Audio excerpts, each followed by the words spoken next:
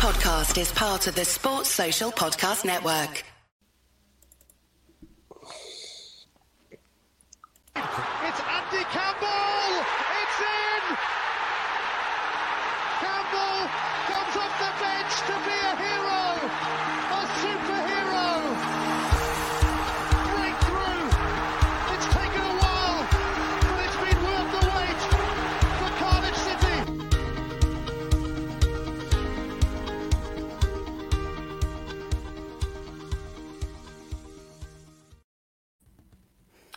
Hey guys, I'm Si and welcome to ACEcast Nation and welcome to the Andy Campbell Football Show, episode number 46 of the Andy Campbell Show overall.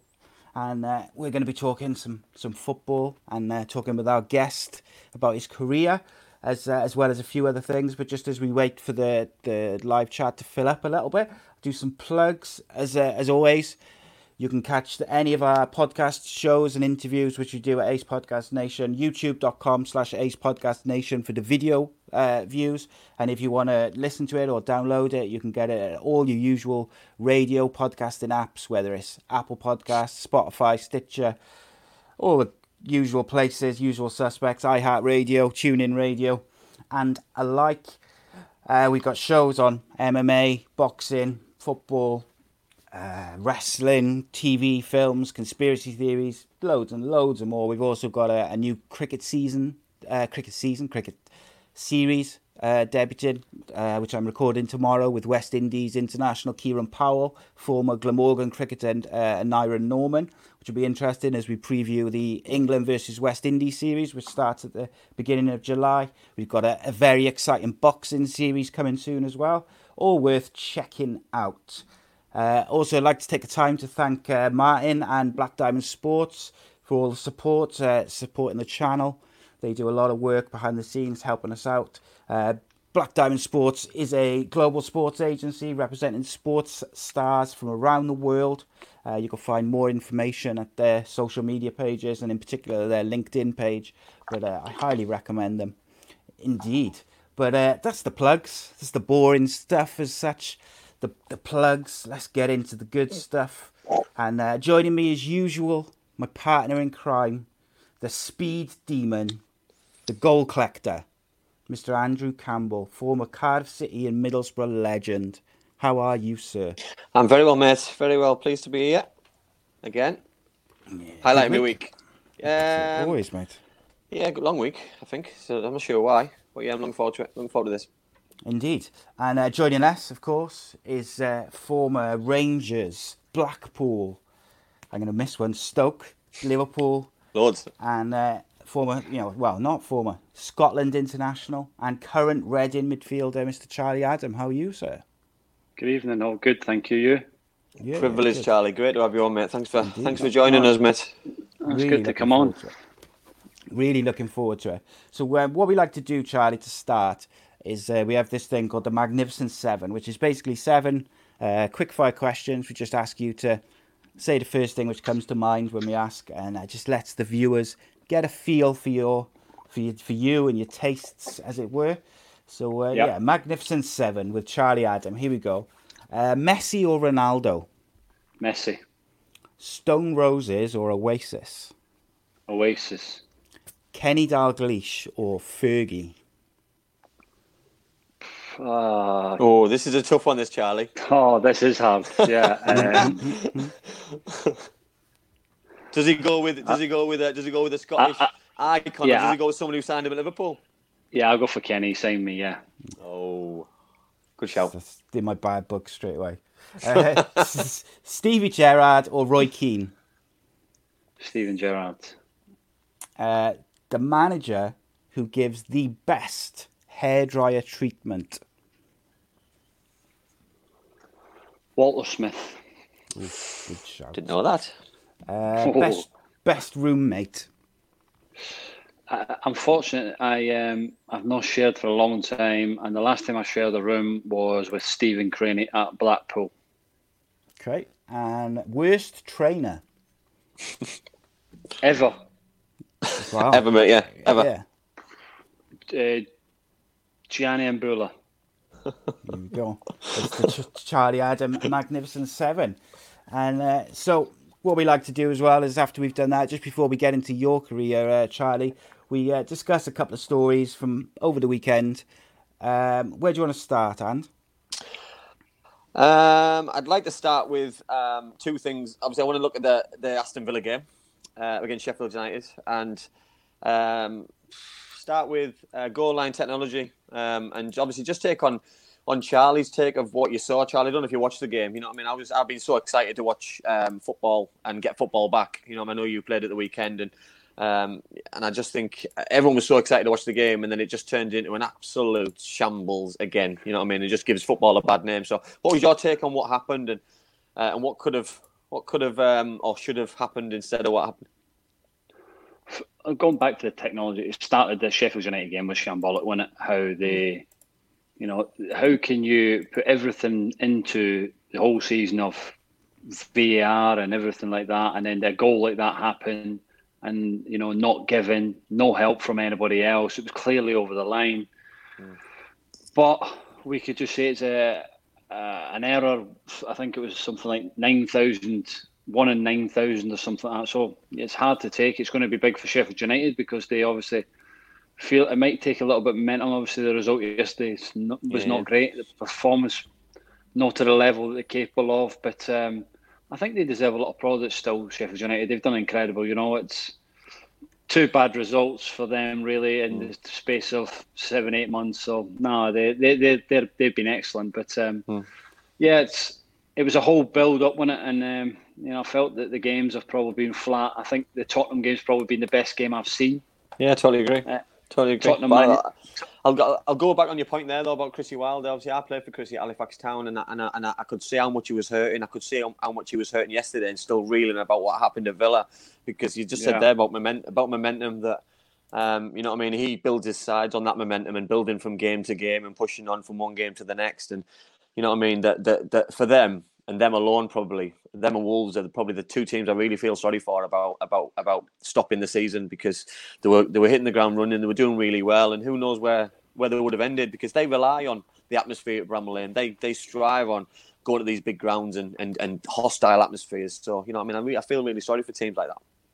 Yeah, they do, and you know, I was fortunate enough. I've always liked how Chris has played, and Alan Neil has done a good job. But I was fortunate enough that I managed to speak to him. We played him in the cup just before really the pandemic hit, and I got about 20 minutes before I wasn't involved in the game and just talking to him and that, and he just come across as a top guy, top manager, and you know, his way of talking, the way he wanted to play the game was great. And do you know what I mean? And he gave me time that, you know, as somebody that, you know, wants to learn the game still, he was like, you know, just have my number, come and speak, come and see the training anytime you want. So I've got a lot of respect for him. I thought he was brilliant. But it's a big decision, and it will hurt. If it didn't hurt, then it'd be a worry. Do you know what I mean? It's a huge decision. And listen, they've got to get over it, but he'll get them over it in the next few games, and they'll definitely be back to the way they are, you know.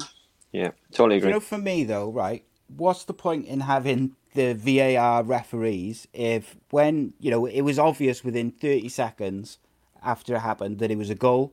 Now, what's the point in having these video assistant referees if they don't step in at that point and tell the referee the goal line technology has failed? You know, it's a goal, because that could cost Sheffield United a Champions League space, which they may never have the opportunity to get again. And I'm struggling with that a big time.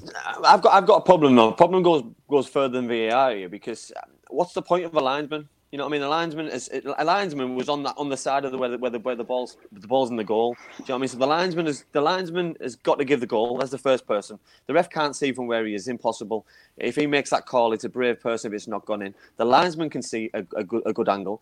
The watch should also see it. It didn't. It obviously went off at half time. Apparently 15 minutes later on, it was on a 15-minute timer. VAR's got to then overrule it. So there's so many error judgments. There's so many wrong things what have happened. You know what I mean? It's just taking its time to come to the right conclusion.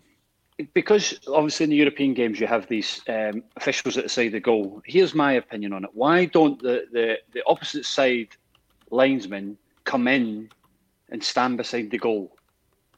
I agree. Because then he could spot pushing, because like we had the same Saturday, there was an absolute stonewall penalty. We had a push in the back, and the referee never gave it. He would have gave it if the crowd was there.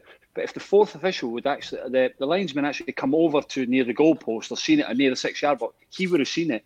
So it's the same for that situation where, you know, the VAR doesn't work. The linesman should actually come back in towards the goal, and he can actually see what's going on in the penalty area in case the referee misses it or whatever, you know, and it's another eye. It's closer to the box.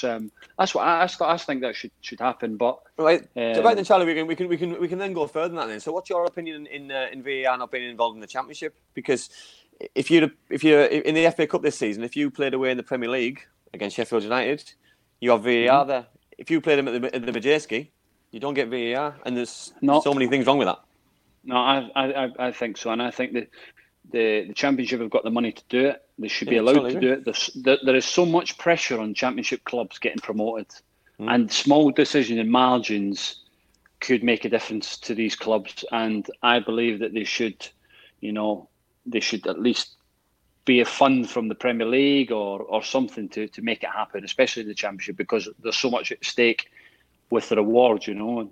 It's but we could keep talking to the cows come home, and it's not probably never going to change, is it? You know. No, well, the thing is, though, I think we've seen over the course of COVID-19 that all the leagues are in England and in Britain are treated differently. You know what I mean? Unfortunately, you know what I mean. So for me, it should be one rule for one rule for everybody else, and it should be a continuation, and everybody's sticking together and pushing in the same direction. But they're not. It's not going to be, and I think we just got to get on with it, like you say. You know what I mean? Some leagues are taken a lot more seriously than others. You know what I mean? The Premier League is obviously the place where everyone wants to be. Of course it is. You know what I mean? The Championship is for me, is the holy grail as well, which is the way to make money, because you win that, you get in the playoffs like you did at Blackpool, which we're going to talk about later on. That you get it's worth a lifetime for a football club in terms of financial. You know what I mean? And exposure and sponsorship, etc. You know what I mean? It puts you on the map, and it's just fine margins, but that could cost. So that could cost Reading. You know what I mean? In big terms, if it was a place in the playoffs, promotion, relegation, it's not fair, and it shouldn't be happening in this day and age of football. No, listen, individual. If we never had the VAR and, like you say, individuals, we could hang it. But in the Premier League, there's no way that this should be happening. You know, it's you know, people have got to step in. They've got the television, they've got the VAR, they wanted it brought in, it's there, and to all of a sudden for it not to work, it's incredible. And I totally agree. It's a shame, because it puts pressure on Michael Oliver at the time as a referee. Do you know what I mean? And it's, at the end of the day, he's saying my watch never worked, or the thing never worked. It's human. It is a technical error, but people, Stockley Park, or I don't know.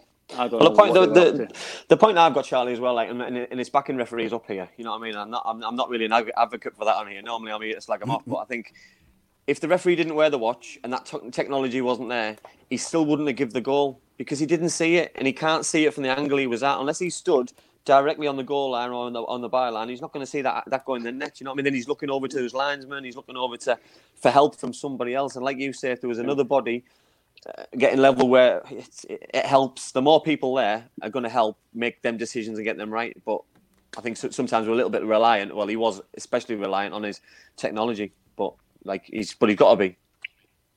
Craig makes a good point here in the chat. He says, why can't they use the big screens in the ground while there's no fans in the ground?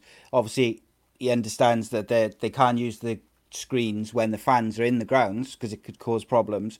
But while there's no fans there, there's no real excuse to not integrate those big screens with the VAR, I think. But yeah, there is a point. But then you look at a ground like Old Trafford. They don't have the screen. They only have a small thing, a technical. So then we're trying to make excuses already by bringing other big screens in to hang it. So it's changing the dynamic of the game before. You know what I mean? We're trying to.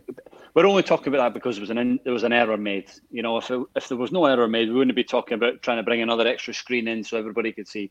It's difficult. It's tough on Sheffield United as a group of players and as a club. But they have to just get on with it, put it to the back of their mind, and hoping that they can pick up, because I thought they were disappointing yesterday. And I was looking forward to watching them, But people were asking me the other day, what about Newcastle? If I looked at it, I'd still expect Newcastle to be beating Sheffield United, no matter, how well they are. It's Newcastle, big club. It's a tough place to go. Huge club, yeah, huge club. But it is what it is, and they'll bounce back. Sheffield United, I think they have been excellent, and they'll bounce back to that in the next game.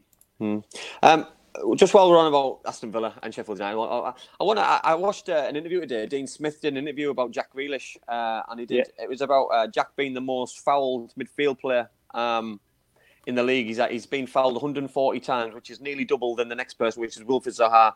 And Wilfried Zaha, obviously a winger, he takes people on. He's that kind of player. Why is it then that Jack Grealish is getting fouled as much? Is it a vendetta, like Dean Smith is saying, or is it just the way that Jack plays his football? Because obviously you'll have played directly against Jack, so he likes to get the ball to feet. He keeps close control of the ball. So what is it? What makes him get tackled that much? Oh, he's a good player. Simple as that. He's a dangerous player. So people say if we stop Aston Villa, we've got a better chance of beating them. If we stop Jack Grealish, he's the main player. He's been fouled a lot, but a lot. When you've got somebody like that, a talent, if you stop them, Villa aren't the same team if he's playing foot flow. And at times yesterday he was playing as a wing, as a fullback. That's just the pressure that Chelsea put on you. So I just like to see him more central instead of playing on a wider area. I think he's better as a 10. But it's he's a terrific talent, and it'll be interesting to see what happens in the summer one, because he deserves we'll probably get a move if they do go down. But listen, totally agree. Aston Villa is a great club, big club, totally, and he's a good player. It's interesting what you just said there, though, Charlie. Sorry, Si. It's about Jack Grealish. That Jack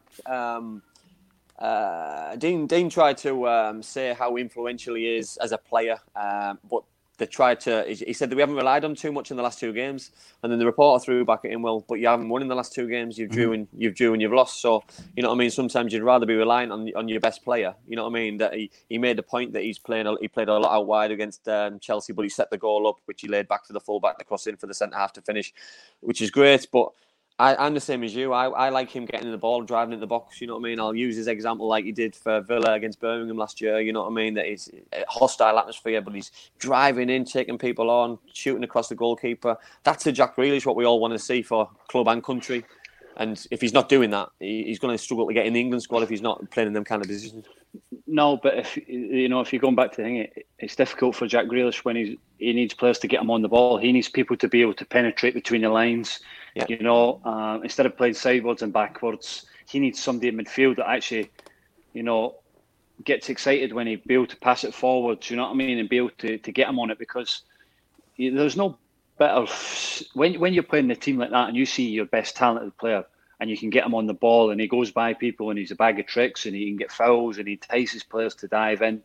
No, it's a joy to actually stand behind him and watch him. Do you know what I mean? So the biggest onus, I think, is on the players trying to find him the ball more regular. I don't think they try and get him on it enough. Yeah, because I don't see it in their team. They don't have somebody that looks to penetrate the pass forward at times between the lines. They've got nice, tidy footballers in there. Yeah.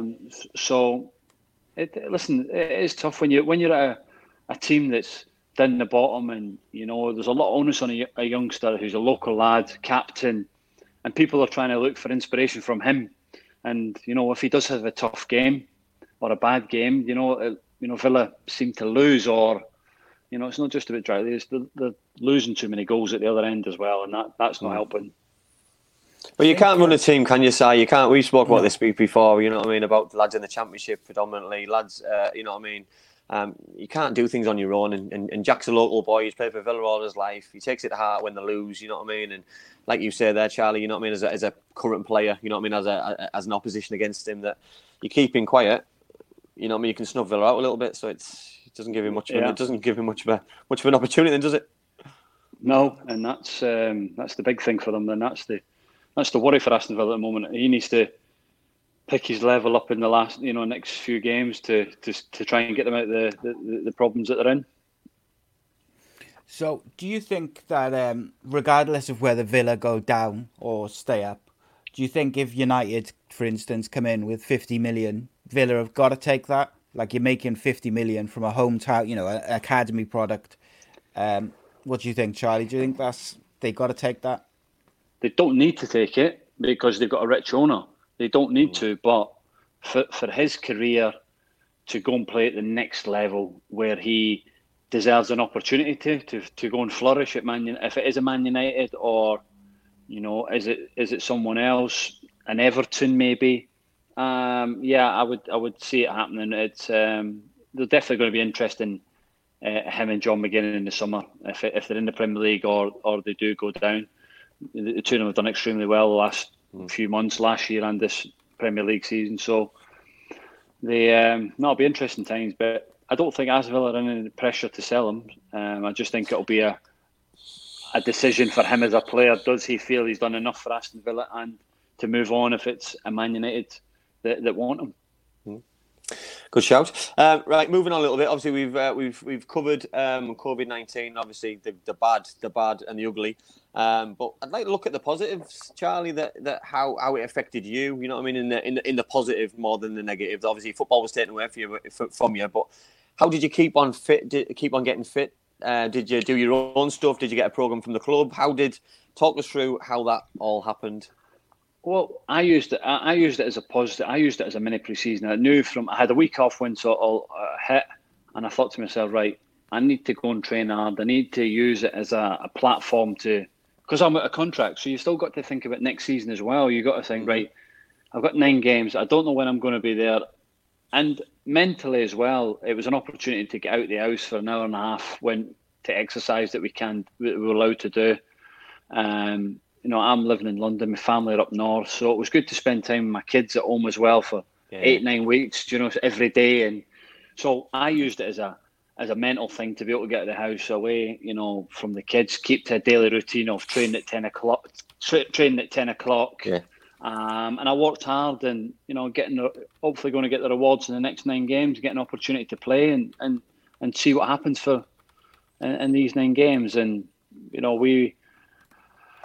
we drew at home at the weekend, which was tough. We did okay, and opportunities up to about 70 minutes, and then they started launching balls in the box, and they caused us problems. We never defended the goal. Probably looking back, it was I'd say it was probably my fault for the goal. I misread the cross, and I thought that we were going to miss it. And when you're defending set plays in the 94th minute, you got to deal with the cross, and probably I never done it well enough. And we lost the goal, so I'm disappointed with that. But it's been good for me as a fitness side, and using it as a mental preparation for the next 9 games. Just while you spoke about the game at the weekend, so what was it like being back under obviously no fans? That must probably be the first time you've done that in a hell of a long time. We were speaking about, it reminded me a little bit like of playing Ponting's League Reserve games back in 1995, 96, that playing in front of no fans has never been anything to me. It's always been fans, and fans have made football, so it must have been very strange. No, the thing for me is because when I was at Stoke and even at Reading, if I don't play on a Saturday and there's like a 23s game or the Checker Trade that we could all play in at the moment, senior players can play in that. I always put my name forward to play because I want to play at least 190 minutes a week if I can to try and stay sharp. So I'm sort of used to it, as in there's nobody coming to these Checker Trade games. So there was nobody, you know what I mean? So it was like that. And for me, Saturday, I actually quite enjoyed it. But the problem you half thought was when you're actually shouting on the pitch, you could hear, everybody could hear what you're shouting. And if the fans are in the stadium, sometimes they can't hear you. So I think sometimes you've got to tone down how you actually speak to your teammates, because everybody can see it. Do you know what I mean? And hear it. So it is tough, but I actually quite enjoyed it. It was no different. Once you cross that white line, it's about going and winning football matches, and that's hopefully what we can do for now to end the season. Charlie, go on, sorry, mate, I was going to say, in the live chat, Gaz has just asked, he said, is it harder to play in now, knowing your contract is up, and did you sign a short-term extension to take you through the rest of the season? Well, I signed a short-term extension this morning before we played Oxford in a friendly this afternoon, just for the lads that never played at the weekend to get 90 minutes. So I signed that extension to the end of end of the season, because I feel that, you know, it's an opportunity to play games still. Put yourself in a shop window. If Reading don't want you for next season, listen. There's no situation. We've not spoken anything yet, so it's just a matter of time to go and play and, you know, enjoy yourself, getting back out on the pitch, hopefully. So, no, did you win, Charlie? No-brainer for me. We won 2. We won 2-1. I managed to nick a goal as well, so that helps. Little header. There you go. So header from the halfway line. Nah, 2 yards. That was a poacher's goal. Hey, it's all right. It's all right. One thing, obviously, you said something earlier on about your contract's coming up, and you just said there about obviously you signed a short-term deal. Was there any thoughts that you would not play this rest of the season? Because obviously Lyle Taylor, a couple of lads at Middlesbrough have said they're not going to do it. A couple of 5 lads at Hull. So there's a lot of players who aren't playing for various reasons, contracts, fear, etc. So. Was there any party what was never going to play? No, never. I always thought that when it happened, and speaking to people, my agent, speaking to, you know, family, I wanted to play. There was always I think everybody's situation is different. Ryan Fraser, you can name, Lyle Taylor, name. They're going on to bigger and better clubs. You know, they've got moves lined up, so they've got an opportunity to do something different. Why would you risk that new contract that you're going to get? I could see the point of view. It's going to be life-changing for Lyle Taylor wherever he goes.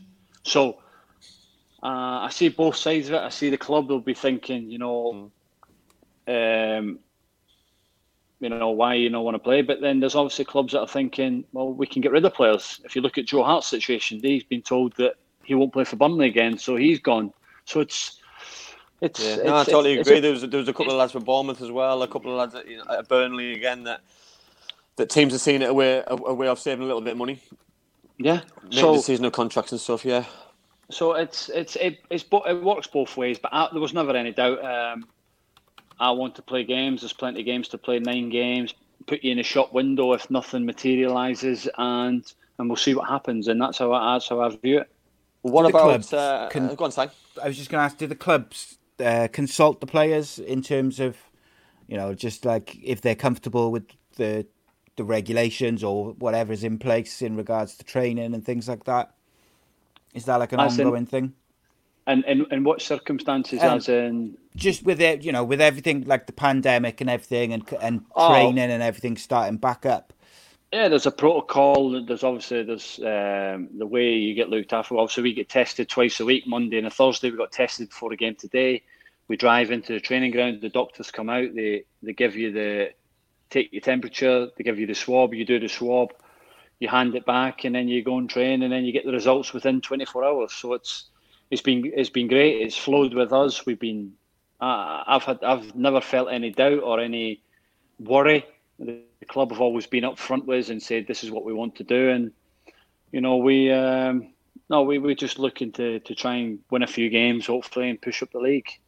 How about fear then going forward, Charlie? Because obviously an Arsenal player today has been has got COVID-19, tested positive. So you know what I mean. How do you feel going forward if a fellow Reading player was tested positive? Well, we've had positive tests. And that's it doesn't affect you mentally.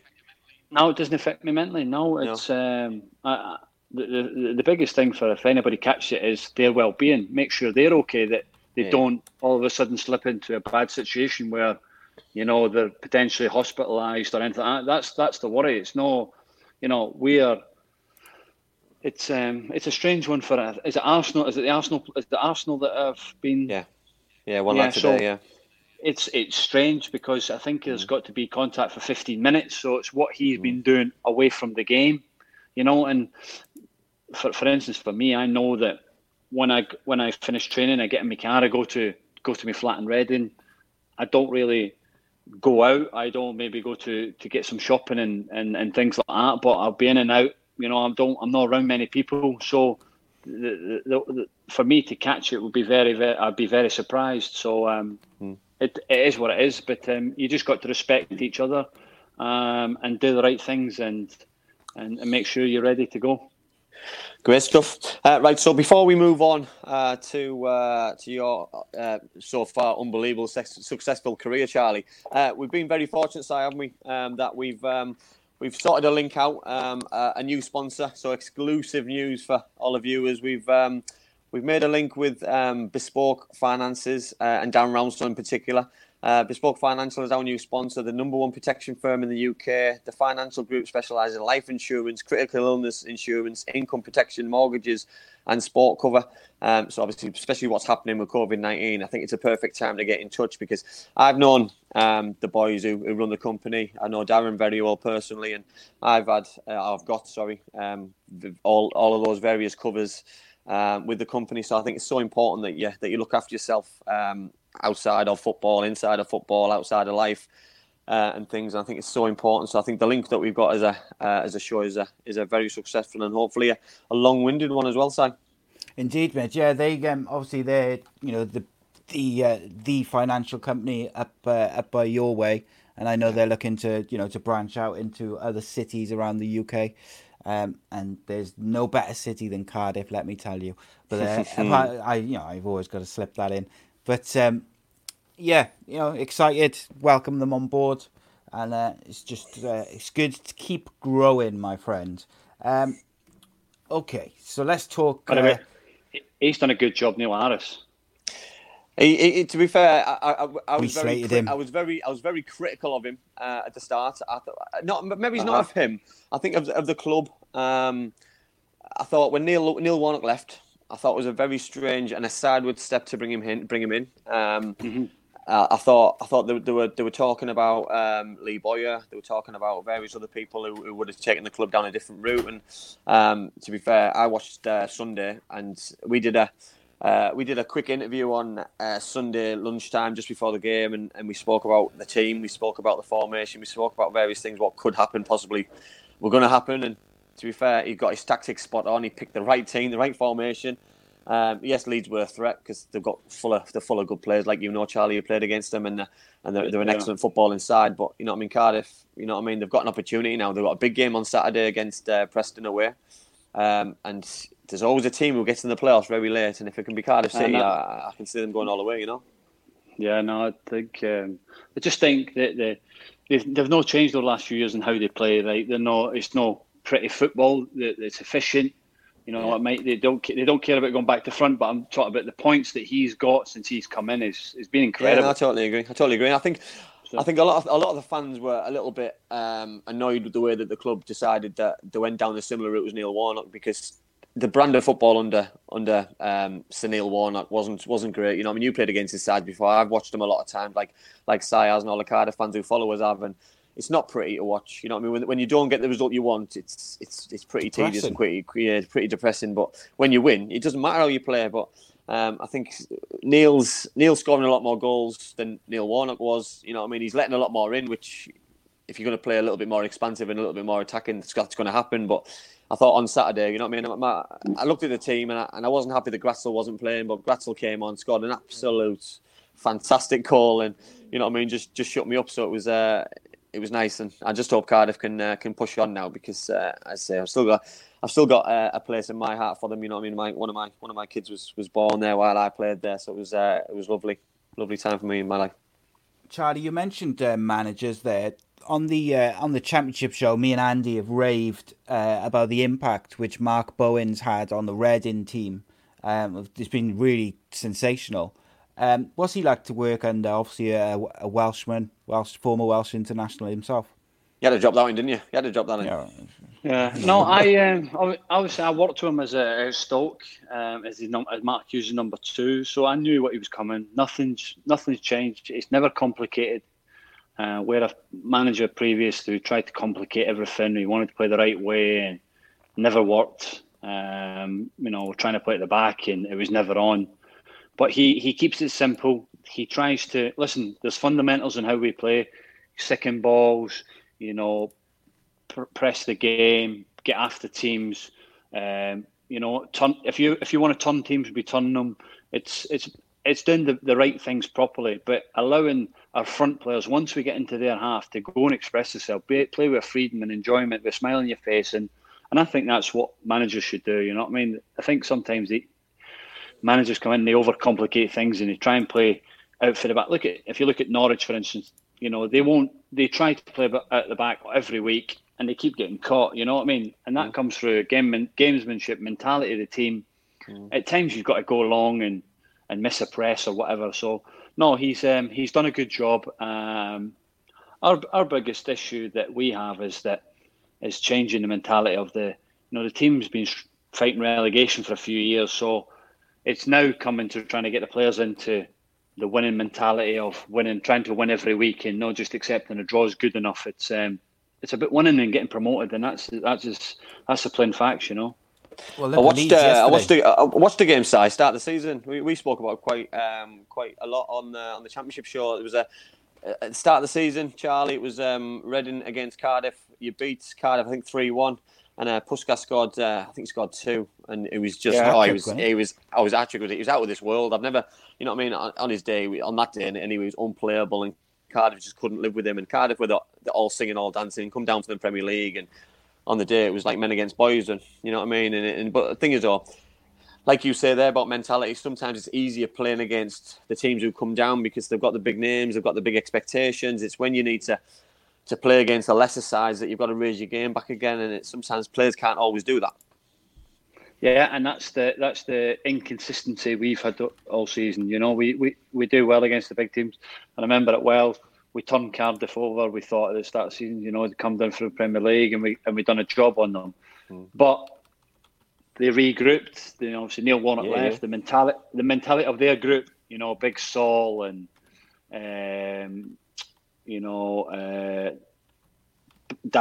what's his name, Pack in midfield. You know, they're good Championship players. They know how to win games. And listen, you said before, there's always a team that come with a run, and I wouldn't be surprised if it was Cardiff. No, I certainly agree. And just before we go into Charlie's career and starting, I'm just going to do a couple of the live chat questions, just so we don't end up with a billion. There's one on there from one of my ex-students, Ben Scaling. Top lad he is. Big Charlie fan. I'll get to him now then. So let's have a look. What we got? There was one. There he is. Jack Taylor asked Charlie, "Is Gareth Bale the hardest player that you ever played against?" Listen, Gareth Bale was a top player. Is a top player. I never really played against him 1-on-1. I keep saying I was fortunate enough to play against some of the greatest players they played in the Premier League and in the Champions League. But, you know, I always keep going back to somebody like Scott Parker, who's old-fashioned midfielder, you know, aggressive, does not give you a minute on the ball. And I always found it tough playing against Scott Parker every time I played. So he's underrated. He was underrated, Charlie, wasn't he, Scotty? Very underrated. Yeah, Scotty technically was good. You know, nick a goal, but he was like a rash. He was always behind you. He was always near you, close to you. And he was the one that I thought, you know, was it going to be a tough afternoon every time I played against him. He's surprised. He's surprised he's a manager now. Yeah, I don't know. Listen, some people don't. It doesn't force your hand to it, do they? You know what I mean? Yeah. I was surprised. I've known Scotty most of my career. You know what I mean? I played England with him, and when he was at Charlton, going back at his start of his career, and obviously West Ham and Chelsea, and he's had an unbelievable career. Yeah. And I didn't expect him to go in at the level he did. You know what I mean? And to be fair, I think he's done a fine job. You know what I mean? I hope he doesn't blow up for him and it affect him long term if he wants to be a manager. But you know what I mean? He's done all right so far. No, he has done all right. Listen, it's a perfect job, innit? Fulham on the King's Road, and so it's a nice place to play, Fulham. But there's always pressure because of the coming back from the Premier League and the salaries that they're paying, the big numbers for Mitrovic and people like that, Kearney. So a lot of pressure on them. But no, he's done a good job. Yeah, totally agree. Another question, Charlie, was what team did you support growing up? That was from James Costley. Oh, I'm still a Dundee supporter. I supported them as a kid. Will be happy. Yeah, that's my local team, and just always supported them. Yeah. I couldn't believe when I went up to Scotland, because I came across you, Charlie, when I went to Dunfermline. I didn't know a lot about Scottish football when I went up. A little bit ignorant of me, obviously. But obviously, how close the two grounds were, Dundee United and Dundee. Obviously, until you go, it's just unbelievable. It's probably similar to Nottingham Forest. It's over the river, but it's just over the road. I just can't believe how we can have two football clubs that close together, who obviously can be both successful as well.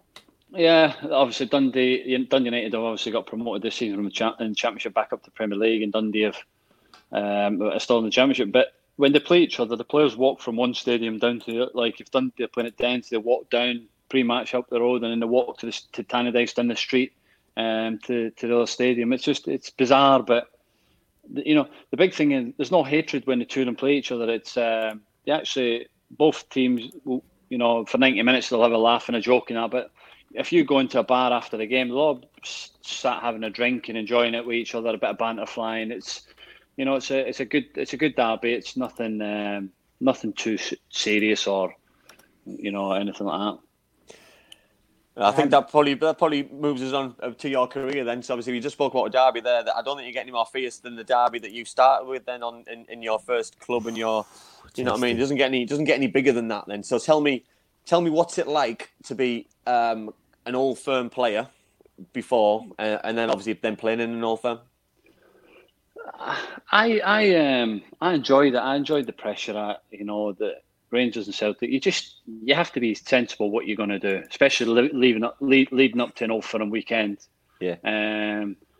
But even through the younger age groups, it was just we wanted to beat Celtic because it was your rivals. It was 15s, 16s, under 18s. It was make sure you beat Celtic, and the buzz you got from winning the games were massive. But to get an opportunity to actually play in an Old Firm game at Celtic Park in front of 60,000, it's deafening. The atmosphere is incredible. The intensity of both the games are electric. And I'm fortunate enough, got a few wins. They're great games. Anybody that gets an opportunity to go and watch one, I'd recommend. But talk us through then, Charlie. Talk us through the feeling you've got in the tunnel outside the changing room, Celtic Park away from home, just about to walk out. Talk us through that, because obviously I played at Celtic Park, and you don't. It's not that. There's not that kind of feel. You know what I mean? You look next to you, and you know what I mean. Back in the day when I played, it was Chris Sutton, Roy Keane, John Hartson. You know what I mean? Alan Thompson, and you know what I mean. You're thinking, if we can keep this down to 4-5, we need a different mentality, but you're not wanting to look next door because you're thinking it's a war, you know what I mean? You're going out there and it's going to be an absolute hatred between one team and another, Yeah, so just the whole build-up is exciting. You obviously get to the ground, and when you get off the bus at Celtic Park, there could be 2,000, 3,000 Celtic fans waiting for you getting off the bus, and they give you dog's abuse, which is great. It's part of the being a footballer, and you go inside, but that whole, I think what's spoiled it now is taking away the supporters, having only 800, 900 now. But when I was there, it was like you used to get that whole back section, and 5,500, 6,000 Rangers fans there. So you'd come out to warm up, and what we always used to do was obviously stood in the tunnel, and like you said, people like Thompson, Lennon, Petrov, these players are beside you, and it was listen, we wanted to win, and we got some great games, but we used to always go when Celtic were doing the You'll Never Walk Alone or the huddle. We used to go over to the Rangers fans and clap and make them wait, and it used to get them a bit upset, and used to get under the skin a little bit. So it was things like that, little mind games that we used to do, and winning at Celtic Park was incredible. When you win at Celtic Park, you'd walk out to the bus and you'd be lucky if there was 30, 40 Celtic fans waiting for you, because it was they wouldn't like it. But it's it's an amazing game, and it's when you're a footballer, these are the games that you miss. How old were you, Charlie, when you played in your first Old Firm game? Maybe 20, 21 maybe. It's quite young. Was it difficult to deal with the pressure of playing for Rangers when you're so young?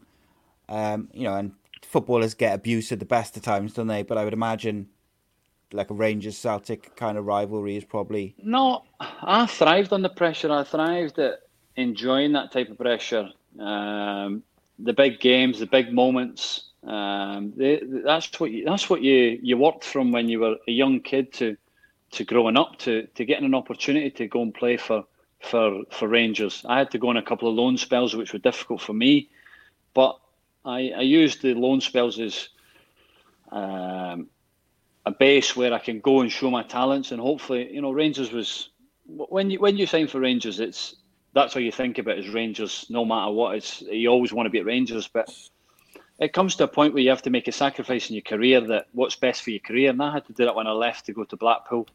Listen, I was heartbroken to leave to go to Blackpool, but I wouldn't change it for the world. I had a great time at Rangers, great upbringing and full-time football, and that reward was playing 70 odd games for Rangers, and it was brilliant.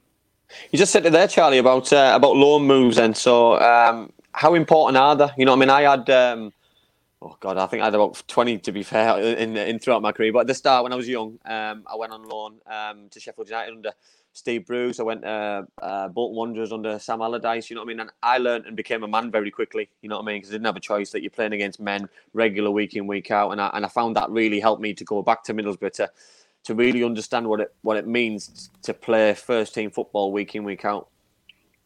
Well, it's not about the money, but how I used it was when I went to like Ross County, the lads were on big money, but what I realised quickly that the win bonus meant a lot to them, their appearance money meant a lot to them, because it was you pay the mortgage or the cars, and they just made me grow up so quick. It was and like I say, the right characters. If a senior player has a go at you as a young lad, you react in the right manner, and I just see it now that some of these young kids, they just shrug shoulders and they don't even want to listen and learn from you because they think that you're having a go at them, when really you're trying to help them. I just used it. These lads were trying to help me progress my career. They knew that I had a talent. It was just trying to showcase that every week and showing that what it means to win games on a Saturday. And like you say, there is no better feeling on a Saturday when you win and you've played well, and you can enjoy your Saturday night and or your Sunday, and the whole week is totally different from when you lose a game. So it's I learned quick. I totally agree. But that's what good senior players do to you. They should be able to help you and learn. You should be able to learn from them, and I did. You just said something interesting there, Charlie, about young lads, and that's my biggest bugbear at the minute. And I see a lot of players in my area in the northeast that they get released by Premier League clubs, Championship clubs, and they fall down quite a long way down the pyramid in football, and feel sorry for themselves a little bit, and they think people owe them a favour. And sometimes you just got to get back on that horse and keep working hard and get that opportunity back, because there's a reason why things don't work out. Because clubs are carrying a lot of players and things. But I find sometimes with young lads that they take it for granted that they're a professional footballer or they're in a professional football club, and unfortunately, that the percentages what make it to the highest level or get an opportunity is very minimal. No, and I think it's the same that when you get an opportunity to, let's say, for instance, if you get released from Middlesbrough, and where do you go from there? You end up at maybe Hartlepool or somewhere like that. If you're lucky at the minute, yeah. Yeah, but what I'm saying is, if that's the step back that you have to take, when you make that step back, make sure you apply yourself. I totally agree. Just as much as you did as if you were at Middlesbrough, because you know what it's like to be there. So why do you not want to get the opportunity to go back there? And your performances at a Hartlepool will get you back there if you go and you do it right. And just like you said before, I think the younger players nowadays, football owes them something. It's like they don't want to go and grab it by the throat. They don't want to,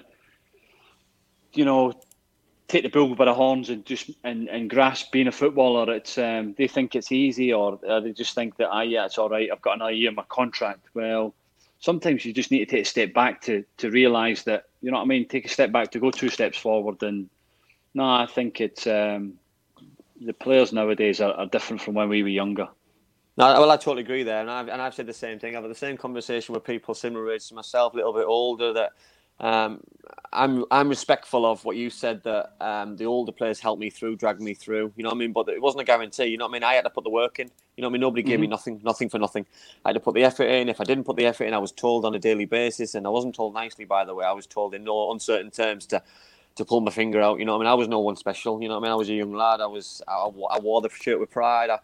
Every shirt I did wear, but you know what I mean? I just think sometimes that things get lost in translation, that kids, younger players, think that they deserve an opportunity. And some players can, you said earlier on about 23s, under 23s, that they can go to 21, 22, 23 and have a handful of games where, you know what I mean, there's a level for everybody, I find, and I say, you know what I mean, that if they have to drop down 5 leagues to step back up in a couple of seasons. For me, you're playing more regular football, and it's going to have a longer effect on your football career than it is staying at the top level for 3 years and then all of a sudden never playing football again, because it's heartbreaking when that's taken away from you. But look at Jonathan Greening, mate. Sorry, Charlie. We talked to Jonathan Greening last week, and he was in that exact situation where he got to his early 20s.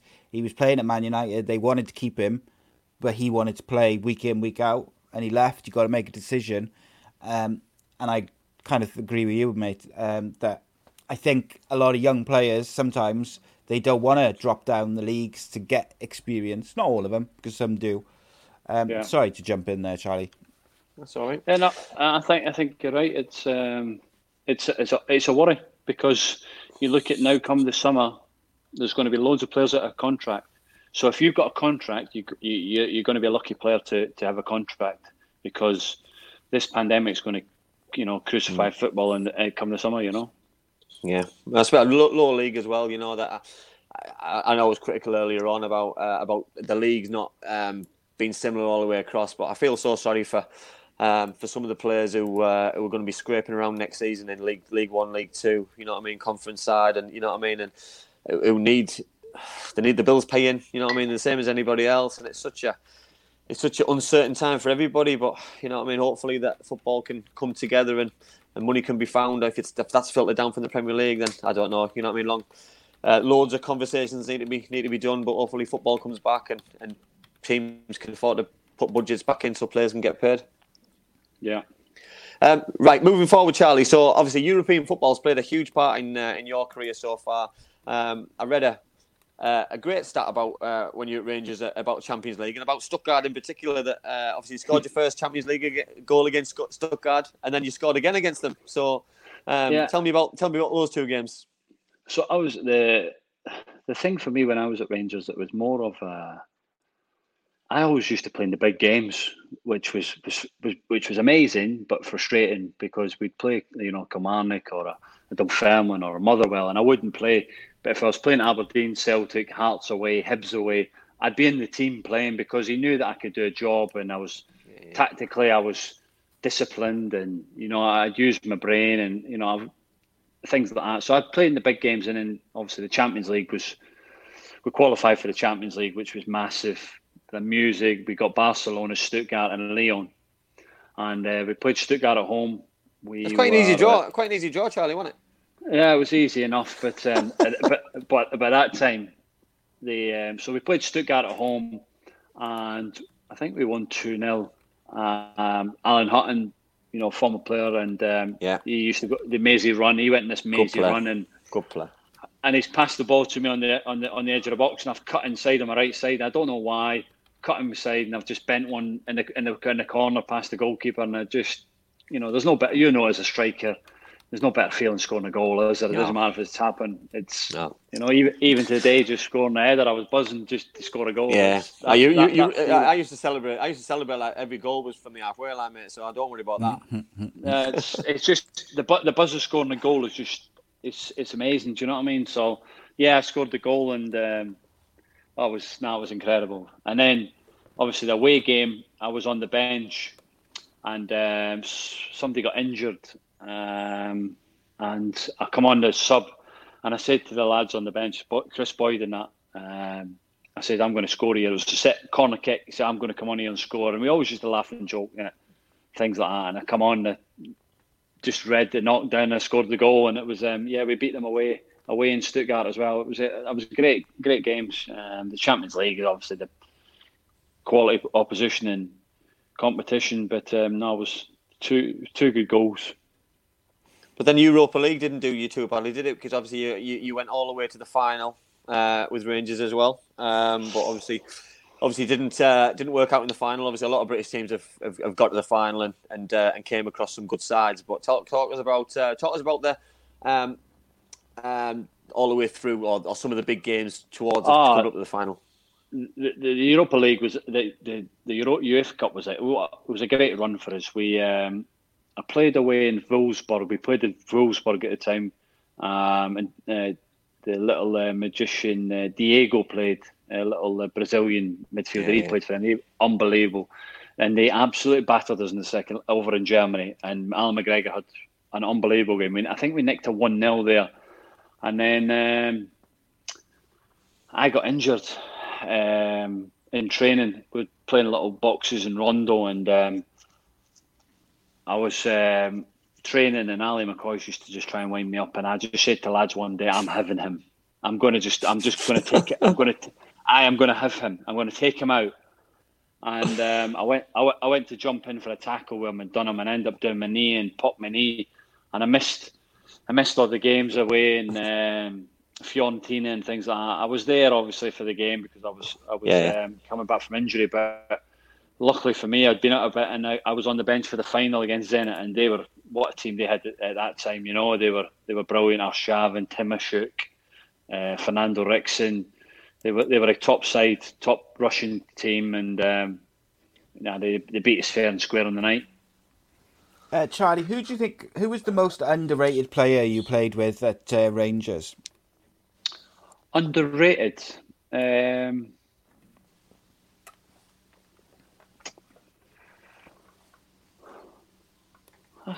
I think a lot of the players there at the time, end up having good careers. I was fortunate enough. Somebody like Pedro Mendes, I played with him. He was phenomenal. So Barry Ferguson was a top player. David Weir come in at 36, something like that, and come in. He's only going to sign for a season. Top player. Only going to sign for a season. End up staying for about 4 or 5. He was a top professional. Steve Davis was there at the time. Brilliant player. I wanted a great career. Chris Boyd just scored goals. That's why he was bothered about talking about strikers. No link-up play. Not interested in anything else. Just put the ball in the box for him, and he'll score a goal. That's how you say to me. Just put the ball in the box, and I'll score a goal. And that's what he done. And it was. I was fortunate enough. I played with some great players over the years at Rangers, the De Boers and things like that. It was amazing. But if I had a personal favourite, Shot Arveladze was my favourite player of all time. He was a top guy, and played for Ajax. The ability he had was amazing, and he used to look after it as well.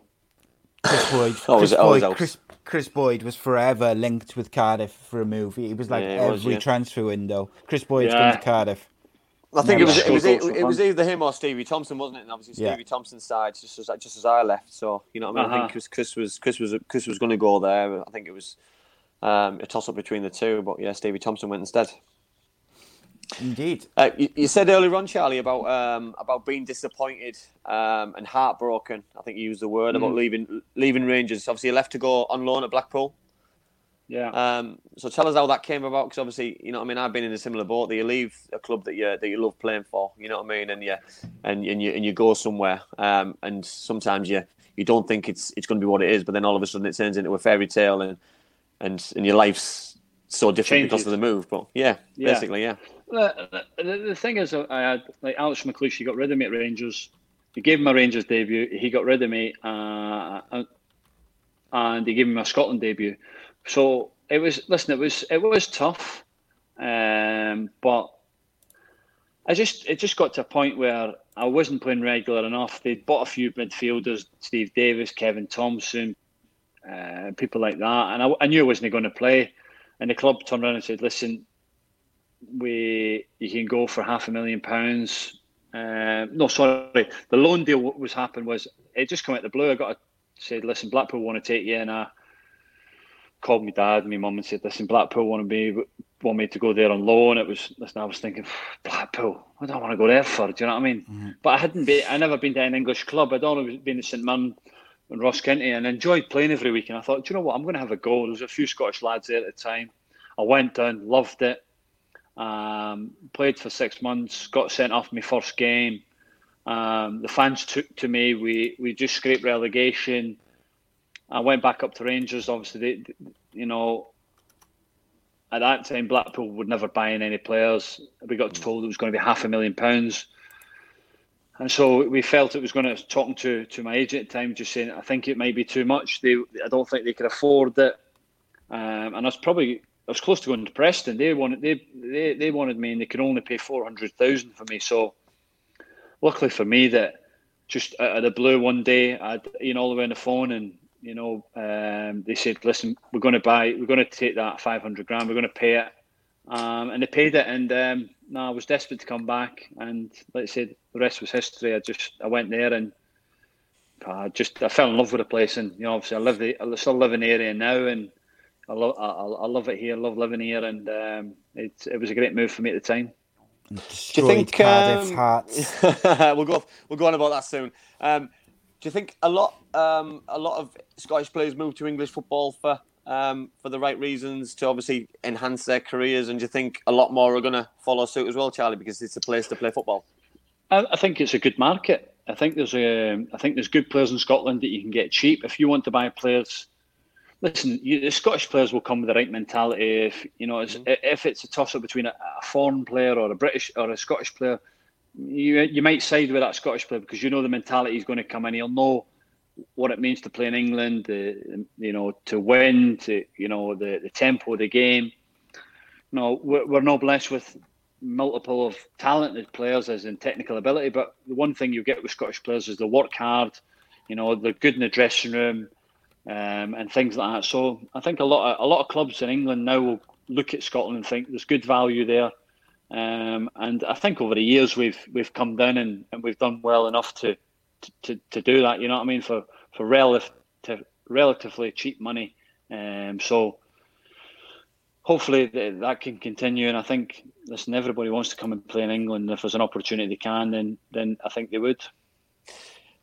So you obviously mentioned the transfer fee was agreed, £500,000, which is obviously a huge deal for Blackpool and a big push for them. So obviously they realised at the time that you were obviously a big player in order for them to bring in, and obviously it paid dividends, didn't it? Because obviously the highlight of obviously before going to the Premier League was the playoffs, and probably starting the semi-final against Nottingham Forest. Obviously a massive game between one of the greats of English football, Nottingham Forest. You went into the game as underdogs. I remember watching both games live on Sky, and goals for fun in the two legs overall. And I didn't fancy Blackpool to win it all, but then they always came back to show show that they were a good side, and you always had the players, the Gary Taylor Fletchers and yourself, and you just score goals for fun.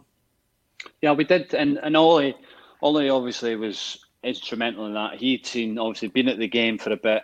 He obviously went to watch Swansea and know how they played, the way he wanted to play it for the back, and the way they played such good football. And he felt that I was going to be a massive part in that the Blackpool team and how he was going to build it. So when he called me, he said, "I'm going to build the team around you. I need you just to do what you've done before. We'll get good players around you, and come and play, and I'll get you to the Premier League." And I just thought it was, you half listen and you think, yeah, okay, but going back to the games, there was a little bit of mind games with Billy Davis, in our home game.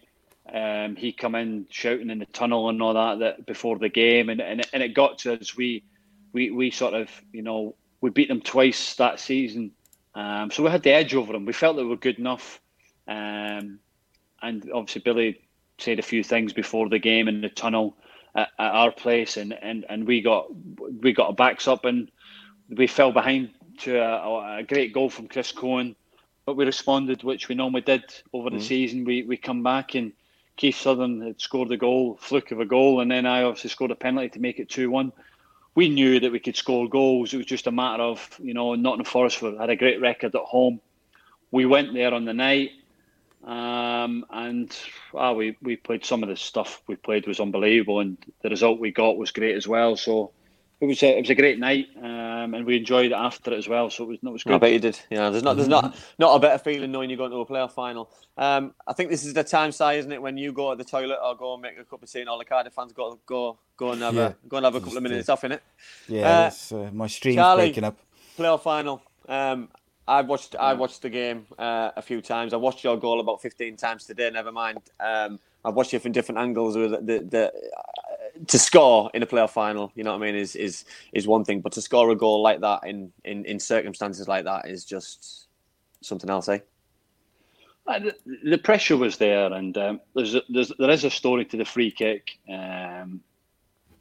Obviously, I'd like to special mention to Peter Whittingham. Obviously, sadly passed away recently, and it was between me and him for the top goal scorer. He was 25 goals. I was on 19 or something like that, and. That season, he was flying, hitting free kicks, scoring goals for fun. Massive talent. He was the best player. Him and McPhail were the two best players. They were a big worry for us. Yeah.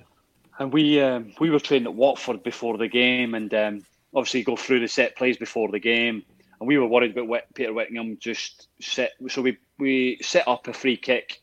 Talk about Peter Whittingham, he could score a goal like that. And I just walked over. The wall was set up, and I walked over to the after the training and just walked up to the ball, whipped it. It was the exact same, identical position as it was at Wembley, and I whipped this one in the top corner, and I've just walked off the pitch and just said to the manager and shouted to the lads, "You don't need to worry about Peter Whittingham. Big players turn up at the big moments, and that's what I'll do." And I just walked straight on the bus, never said anything. And the lads come on the bus after training, just clapping, just as if shocked, it was wow, what had happened. And then the next day, and a little secret I go into my before games, how I play the game, is that I visualise things in my head before the games, night before a game. If I think something's going to happen in the game, what am I going to do? How am I going to pass it? Where am I going to run? Things like that. I've always done it my whole career, and that moment was there, and I just fortunate enough I had that moment again at Wembley in front of 80,000 people, and it stood me in good stead, and I managed to put it in the top corner and got us back into the game. How did you feel, Si, when that ball hit the net?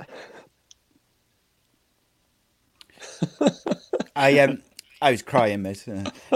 Interesting, Jack there says Chopra, Bothroyd, who had an England cap, McPhail, Whittingham, etc. Was that Cardiff side the best Championship side never to go up? Because they had an incredible squad. They had a great squad, didn't they? Chopra defensively had McNaughton, Hudson. Left back was Kennedy. Yeah, Mark Kennedy. Marshall in goals, McPhail, Whittingham. Who else was that? Chopra, Bothroyd, Chopra. Ross McCormack. Ross McCormack. But the big thing for us was how we felt that the plan for us was that Cardiff were going to play 4-4-2. Whittingham would probably tuck in a little bit.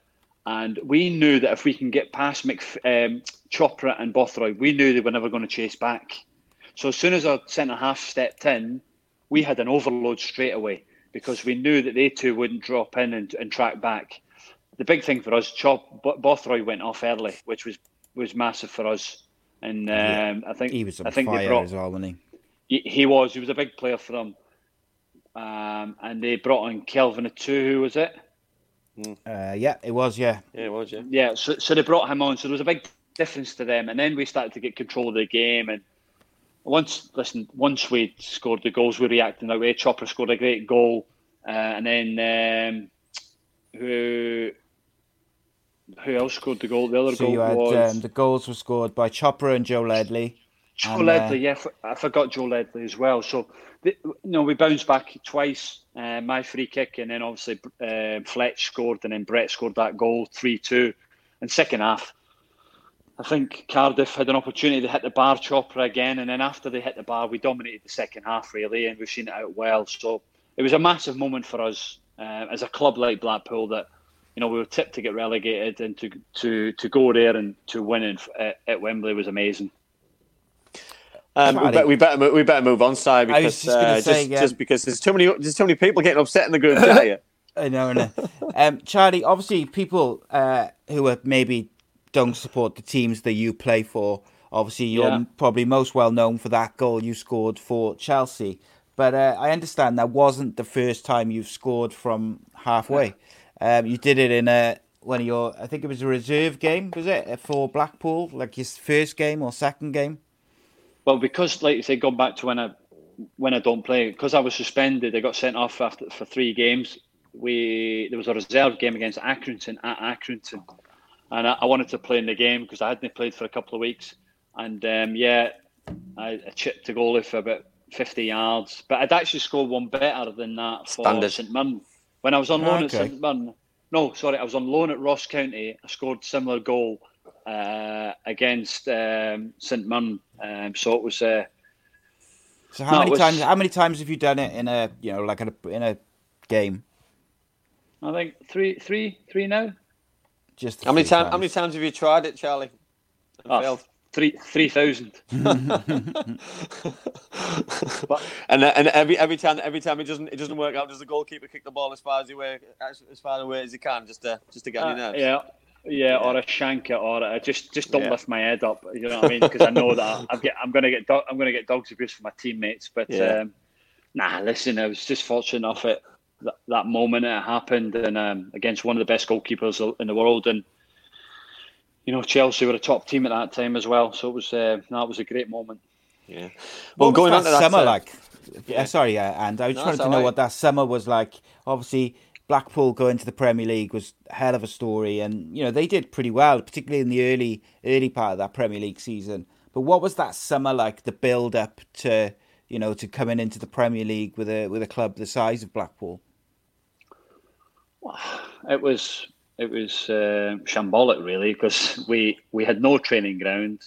We never knew what was going on. We were still washing our own kit, and it was just off the pitch at Blackpool wasn't great, but we made it what it was. We enjoyed it. We embraced it.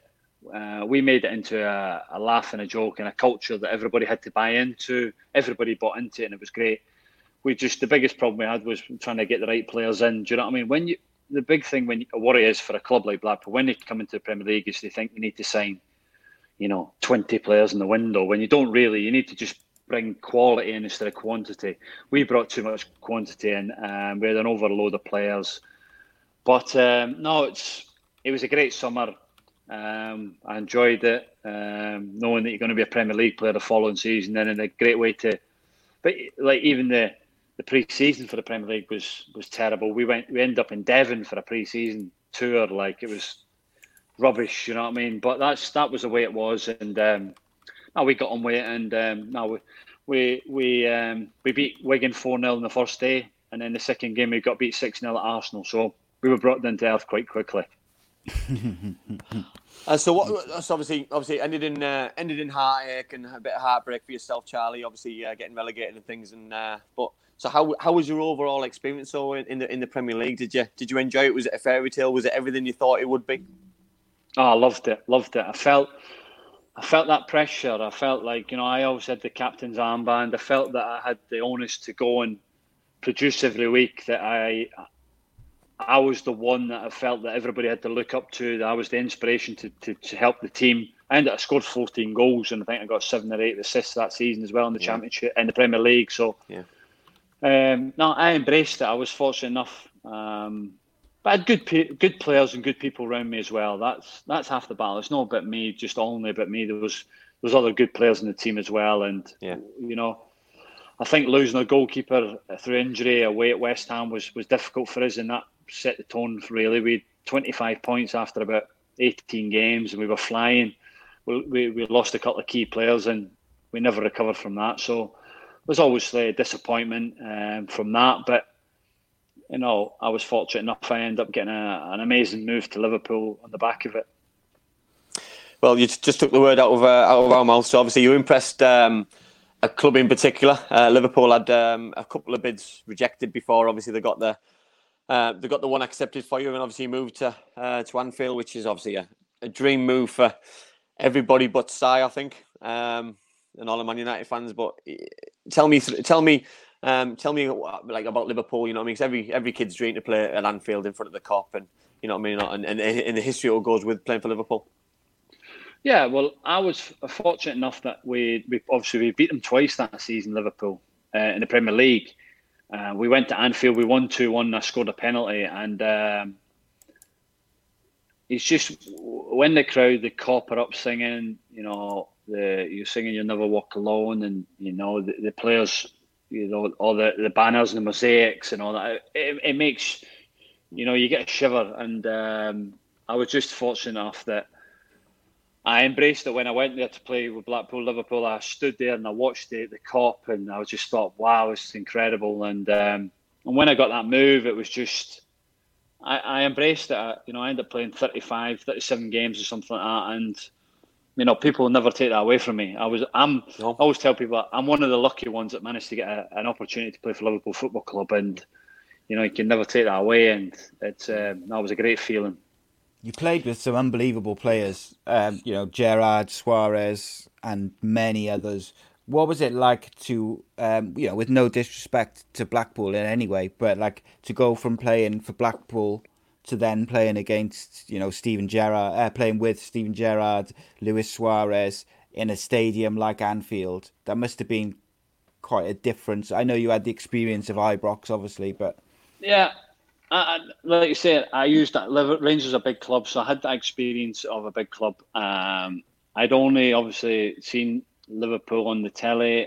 You know, your Gerrards, Carragher, Suarez, people like that. And when I went into the dressing room, I was nervous, which with everybody, I was overawed a little bit with the players that were in there. But you know, once you get playing and you get in the rhythm of playing with them, it's just a day-to-day pleasure to be in there. Do you know what I mean? It was just an amazing feeling, and I was lucky that the lads at Blackpool were buzzing for me when I got the move. Do you know what I mean? It was like they were never off the phone asking what it was like. You know, what the lads like, and it was, you know, we're in a group chat now, the lads from the Blackpool team. So it's good that, you know, they were buzzing for me to get that move, and when I walked in signed that contract, it was life changing on and off the pitch. You know what I mean? It was brilliant, and you know, it was a great club, and I was just unfortunate it was only for a year. But you know, you make decisions in your career that you feel that's right for that, and I had to make that decision when Stoke come to sign me. You know.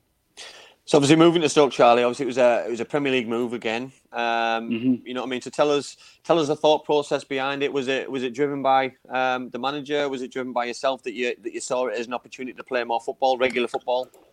Well, I had a chat with Brendan, and he told me that Liverpool needed the money to sell me. But I was clued in. I knew that I was never going to play, and you know, obviously at that time they were trying to get rid of Henderson as well for swap deal for Clint Dempsey. And Jordan refused it. And I obviously knew that I wasn't going to play. And I felt, do you know what? I want to play. I hadn't even spoke to Stoke. My agent just told me that, you know, Stoke want you. It was a bid, and this was it. So I went to the training ground, signed the contract, spoke to the manager, and that was it. It was, in hindsight, it was great. I loved it. 7 years there. It was a brilliant time. First 6 months was obviously difficult because, you know, after being there 3 months, I lost my dad, which was tough for me. And the manager sort of bombed me out a little bit when that happened, and you know, told me that in the January window, said, listen, we don't think it's worth it for us as a club and you as a player. So it'd be best if you moved on and blah, blah, blah. So the only thing that saved me from leaving there was that I'd played for Liverpool in the Europa League against Hearts. So you can't play for 3 clubs in a one season. So I was stuck there anyway to the summer. Right. So I obviously seen it out, and then I played a few games at the end of the season. And then Mark Hughes come in and everything changed, and it was clean slate. And I ended up staying there for another 6 years, I think it was, or 7 years. I seen obviously a lovely story. Obviously, really sad that your dad passed away, and obviously the club give you a bit of time off. But then obviously you came back and you scored a goal and dedicated for your dad. So how did that feel? Because obviously that must have been so special. Obviously, I seen you your social media on Father's Day. Obviously, you know what I mean. Tough time again. So you know what I mean. It must have been nice to dedicate something to him, something so special to you. Yeah, because he was a huge influence in my career. Like, I was fortunate enough. When I was younger, he was on me hard, and you know, he pushed me into being a player. But he was a player himself, and he never wanted me to make the same mistakes he did. And I was just, you know, I was driven by his you know, failures really, and I just felt that it was right. And you know, if it wasn't for him, I wouldn't have been in that position or in that career I've had through what he done for me and helped me through that. So, listen, at the time, it was tough. And, you know, obviously when an anniversary or Father's Day's come round or a birthday, it is tough. But, you know, you get to learn to adapt to it and get used to it. The problem now is you've got young kids that are asking about how it happened and what happened. So it's tough. But, no, I'm just fortunate enough that he was in my life for a long time. And, you know, I've had a good career, and he was a major part of it. I'd be very proud, mate. I tell you, I'd be very proud of what you've achieved, mate. Spot on, mate. Spot on. So just before we kind of move on to Stoke, Charlie, I wanted to ask you, obviously, you stayed with Liverpool for a year. You played sort of 38 games, which, as you said, no one could take that away from you. Massive club. But in terms of like the length of your stay there and the amount of maybe games you played, with the benefit of hindsight, would you have picked a different club, or would you have still gone with Liverpool because of the size of the club and the experience that you got? No, listen, I don't regret one moment going to Liverpool. Loved every minute of it. The only thing is, you know, could I have been a bit of different mentality and thinking, do you know what, I might sit this out and something might happen in the season, an injury, or all of a sudden you might be back in. But when you've got that inside you that you want to play every week and you don't want to sit in the stand and you feel you know you're picking up good money, and I felt that I had to earn that. Do you know what I mean? And that's what I've always been like through my career. It's, you know, if I'm not playing and there's an opportunity for me to go and play somewhere else where I'm going to play and I'm going to be a main player in that team, or I'm going to be getting an opportunity to help that team progress, then I'm definitely one for taking up on it. I'm not here to just sit and take money, because it's not right. You know, the career is, you know, you can look back and say, oh yeah, I played 200 games. Or you can look back and say, yeah, but I played 600 games. You know what I mean? And that's the decision you're making. And I had to make that as a football decision. And I made that the right decision, because I ended up at Stoke for 7 years. And it's a great club. I think it's a breath of fresh air, Charlie, listening to that, you know, because I think a lot of, I keep referring back to young people, and you know what I mean? And I know there's a lot of footballers who watch this, and, you know what I mean, you need to listen to that advice, because the football career is so short. And if you're sat on the bench and, you know what I mean, you think it's a laugh and a joke, you know what I mean, go and play some football. Go and make a name for yourself. You know what I mean? It's not about celebrating someone else's good work and someone else's played well and won a game and getting their accolades. You know what I mean? Go make a name for yourself. It's not about sometimes winning and losing. It's about making a name for yourself and playing well and putting your name out there in the shop window. And I'm always a big advocate, mate. If you're playing well and you're playing games, money's going to follow anyway. So, you know what I mean? It's about playing football and regular football and playing as long as you possibly can and dragging your career out as long as you possibly can. And the only way of doing that is by playing games, because you can get really comfortable sat on your backside. And it can be the worst thing in your career, because people and other managers, scouts, fans sometimes think, he's not bothered about playing. He's happy sitting on the bench, and you don't want that kind of reputation, unfortunately. But I'm half like that now at 34 years of age.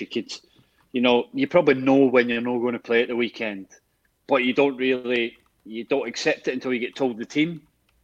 But I still get that disappointment in myself that I'm not playing, even though, you know, I know that I'm not going to play 46 games in the Championship. But, you know, I still get that disappointment on a Friday night. I'm sat at home thinking, right, I'm absolutely gutted I'm not playing tomorrow. But what I do is when I get back in the next day, I don't have that hangover of I'm walking around or I'm not bothered. There's more important things. The whole team's important than that. Do you know what I mean? Yeah, I totally agree. You get that. Totally agree.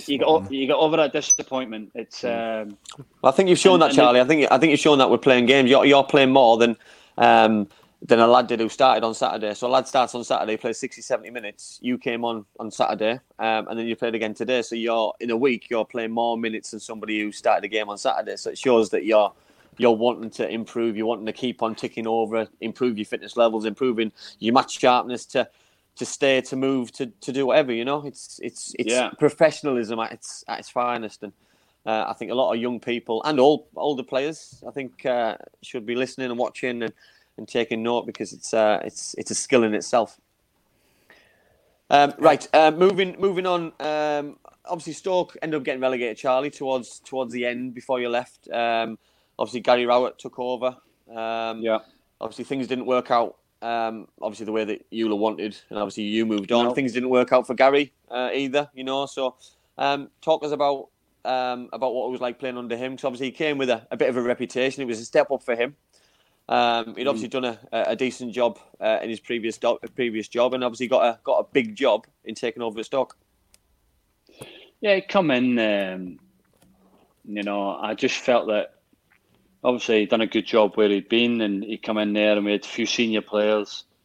Not sure if he enjoyed the senior players. Really, didn't want to use them as well as he probably could have. And you know, I trained for 10 days, never spoke to him. And then I went in his office and I said, listen, what's happening? He said, you ain't going to play. I said, find yourself a club. I went, I'm not going anywhere. I said, this was my point now. I ain't going anywhere. I said, the players you signed are not good enough that I know I'm better than what you've signed. And he never took to that. He didn't accept that.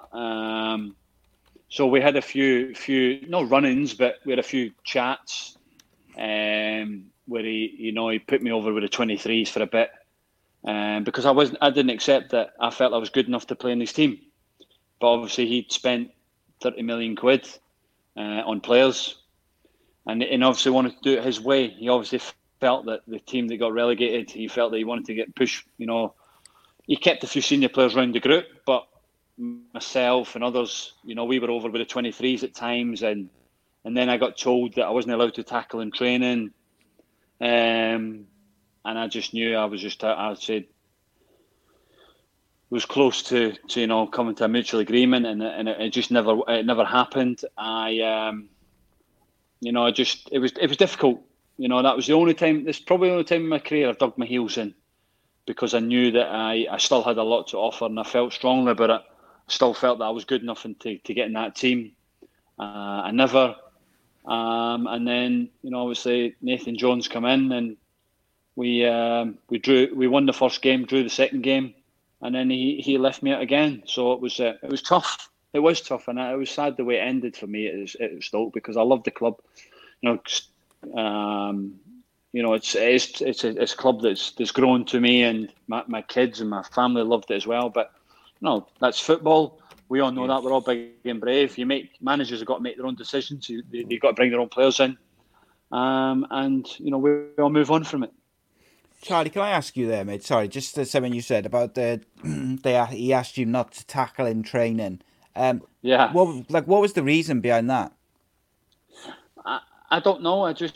Listen, I'm competitive, but he knew that, you know, I would probably go around, you know, playing in the wrong way, and you know, maybe leaving something on somebody. Yeah, they're taking my position. Charlie, had you seen your tackle on Ali McCoist?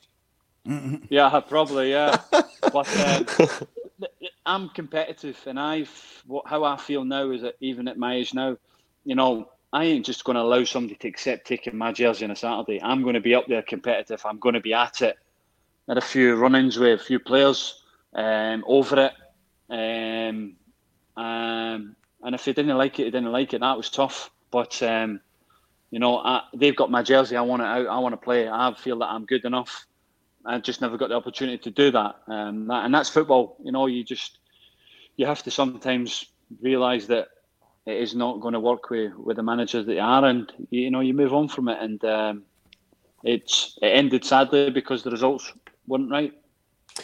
Obviously, Charlie, you moved to Reading. We're not going to spend a lot of time on Reading because I don't think it's fair to talk about obviously a current club and a club obviously you're still playing for. So obviously, we played at the weekend. You played against Stoke City, which obviously timing's everything. Timing's everything in this game. You're playing against Derby next weekend. We played Derby Saturday, Brentford Tuesday. So 2 tough games. 2 very tough games. Obviously, Derby for me are since it's the Wayne Rooney factor. So tell us what your thoughts are about Derby at the weekend. Yeah, Derby, like I say, it's Wayne's obviously gone there. He's been a top player, still is a top player. He's a key player for them, and Lawrence is a good player as well. So no, we beat them earlier in the season. So it'll be a tough game up at Derby. Obviously, no crowd, which for me, I think it makes the game even. So we'll go there confident to win the game. We'll have a strategy come Thursday how we want to play, and we'll be ready to play. And then another tough game against Brentford, who I think are one of the best passing teams in the league, and the movement they can cause you and the problems they can. It'll be a very difficult game, but we're at home. We'd expect to beat anybody at home, really. You said there, Charlie, just to finish up before we get some questions from all our wonderful viewers and listeners. You said about being a leveller. So do you believe that now with obviously no crowd that you're going obviously to Pride Park, which I wouldn't say it's a hostile place to play, but it's always a decent place to play, a good atmosphere. It's always pretty full. Yeah, I think any away ground, it's you're at a disadvantage. Obviously, we don't know how we're going to go when we go there. It's what the dressing room's going to be like, where we're getting changed yet, or what's going to happen. It's going to be a totally different scenario for us. But no crowd. It's live via living. We feel that we've got players that can go and hurt them in our front forward areas. And I think on our day, then we definitely believe we've got a chance of winning. 100%. I agree. I've completely gone. I was going to ask something, and it's just completely gone out of my mind. So if we could just finish off, Charlie, I just was going to kind of give you some of the questions which we've had throughout the show. One of them was, who do you think is going to win the championship, and who do you think is going to go down? Obviously, understand if you don't particularly want to if you don't particularly want to sort of name clubs which you think are going to go down, but who do you think will win the league? I think West Brom will win. Cardiff, obviously. I think West Brom will win the league. I think Leeds will go second, and I think it could be Brentford's year. Yeah, I hope so. Charlie. I do just for the way that they play, and also I think for their manager, for the football club, the way that they're moving new stadium. I think if they don't go up, I think a lot of their players will move. Move away. This will be it for them. This could be the biggest exit of players. When they lose Mopai and people like that, they've only used 1 or 2. They could end up losing 5-6 players this summer, I think. Especially with this pandemic and new stadium getting built, they could lose 5 or 6. So I think this could be the best chance for them going up this year. Yeah, and to be fair, they probably deserve it as well. I look at the other sides in the playoffs, and obviously they beat Fulham at the weekend. And for me, it's probably out of them and Fulham. The other spaces might be filled by Cardiff, Blackburn, Swansea. Preston. I really think Blackburn are an outside bet as well. I think they. You've been watching our old show, Charlie, haven't you? We've tipped them for promotion. I was fortunate enough that I went there pre-season just to get fit, because it's 10-15 minutes from my house. I went and Tony Mowbray was kind enough to allow me in there for a month to get fit. Mugger very well. To get fit, I managed to get his number and speak to him, and he was like, no problem, come in there. But the big thing about them is they've got a great team spirit. Bradley Dack's going to be back soon as well. I think could be a massive player for them. I really like him. I think he's quality. And they got good players as well, you know what I mean? So I believe that spirit is a big part of what you've got, and they've definitely got that in their group, so they could be a dark horse. Lewis Holtby on a free. The signing of the season, that is. I'll tell you, Charlie. I was heartbroken when Bradley got injured. I was like a broken man. I raved about him week in, week out on the championship show, and I I feared for them. You know what I mean? They had a bit of a bad time when he first got injured, but then obviously Lewis Holden got fit. Stewie moved into different areas. Gallagher took over. Danny Graham started scoring goals again. Armstrong was started scoring goals. So they've had different players step up to the table, which they needed really badly. Stewie's done unbelievable. You know what I mean? Great, 35 years of age, played nearly every game. But I'd like to say, I think they had that whole kick in the teeth with Bradley. That he was his best player. He was their main man. And do you know what? I actually thought on the outside before I went in there training, I thought he's a good player, good championship player. He could definitely play in the Premier League. You know, he's 100%. He'd be a good signing for somebody in the Premier League. You know, if he can come back from his injury, and because he's great, he's got good quality, great vision. You know, he's a top player. Mark Sherwood also asked. Charlie said, Al Baker said, what was the highlight of your time in the game so far, and what are some of your interests outside of football? My highlight of the game so far obviously would be that goal at Wembley, playing it, you know, getting promoted with Blackpool. Interest outside the game, I love golf.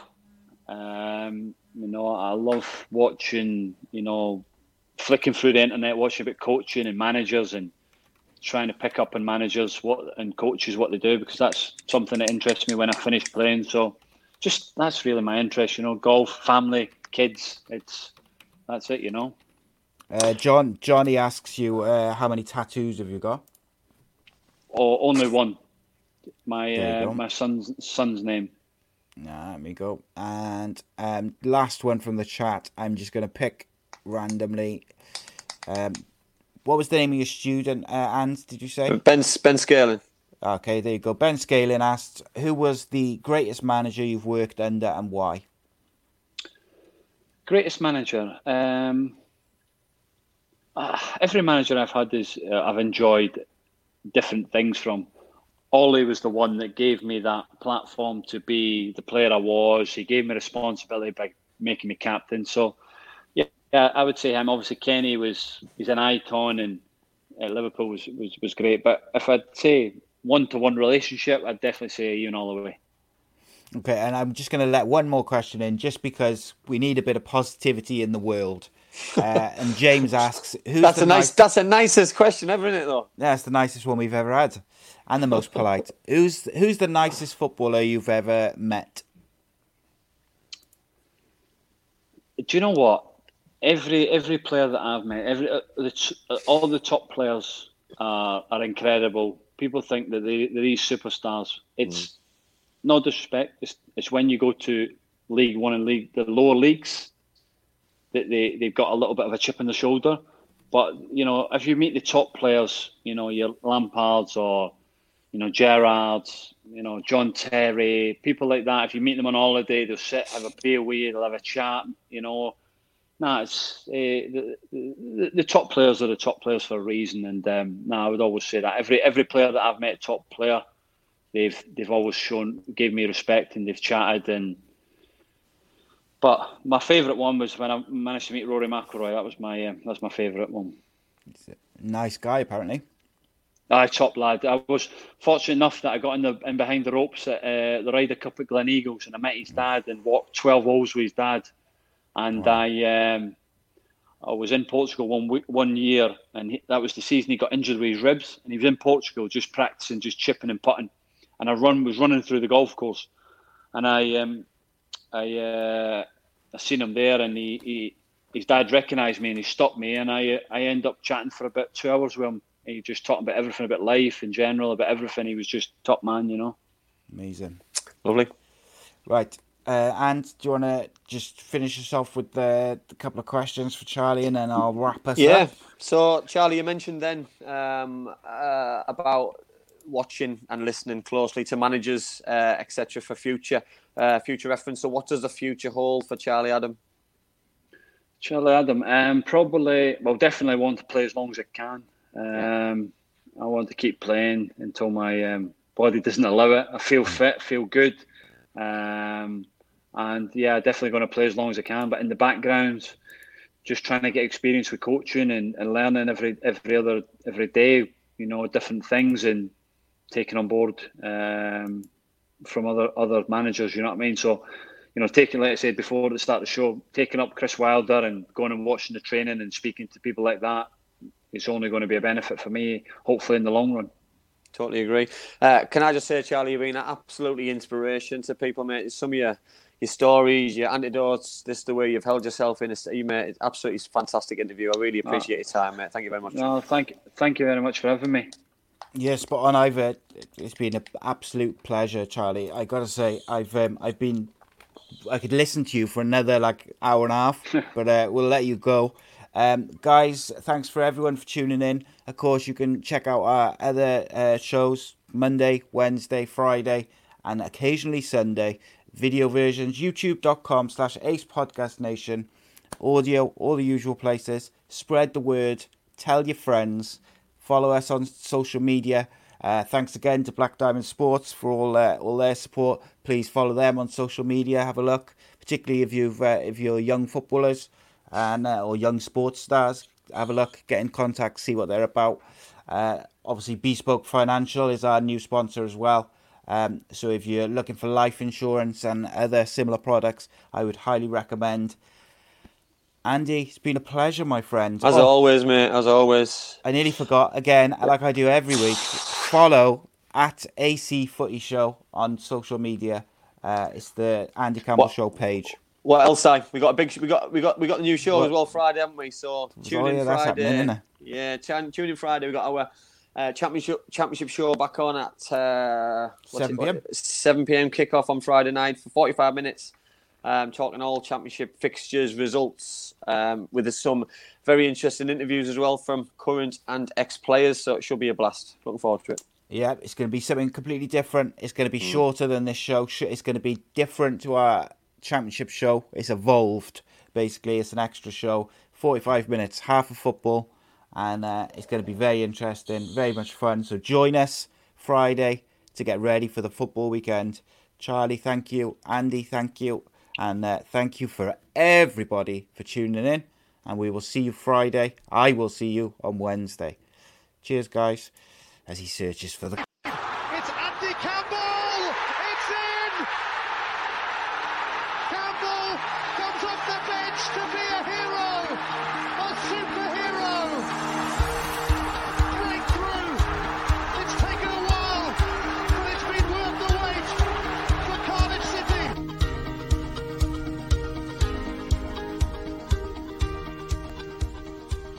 Sports Social Podcast Network.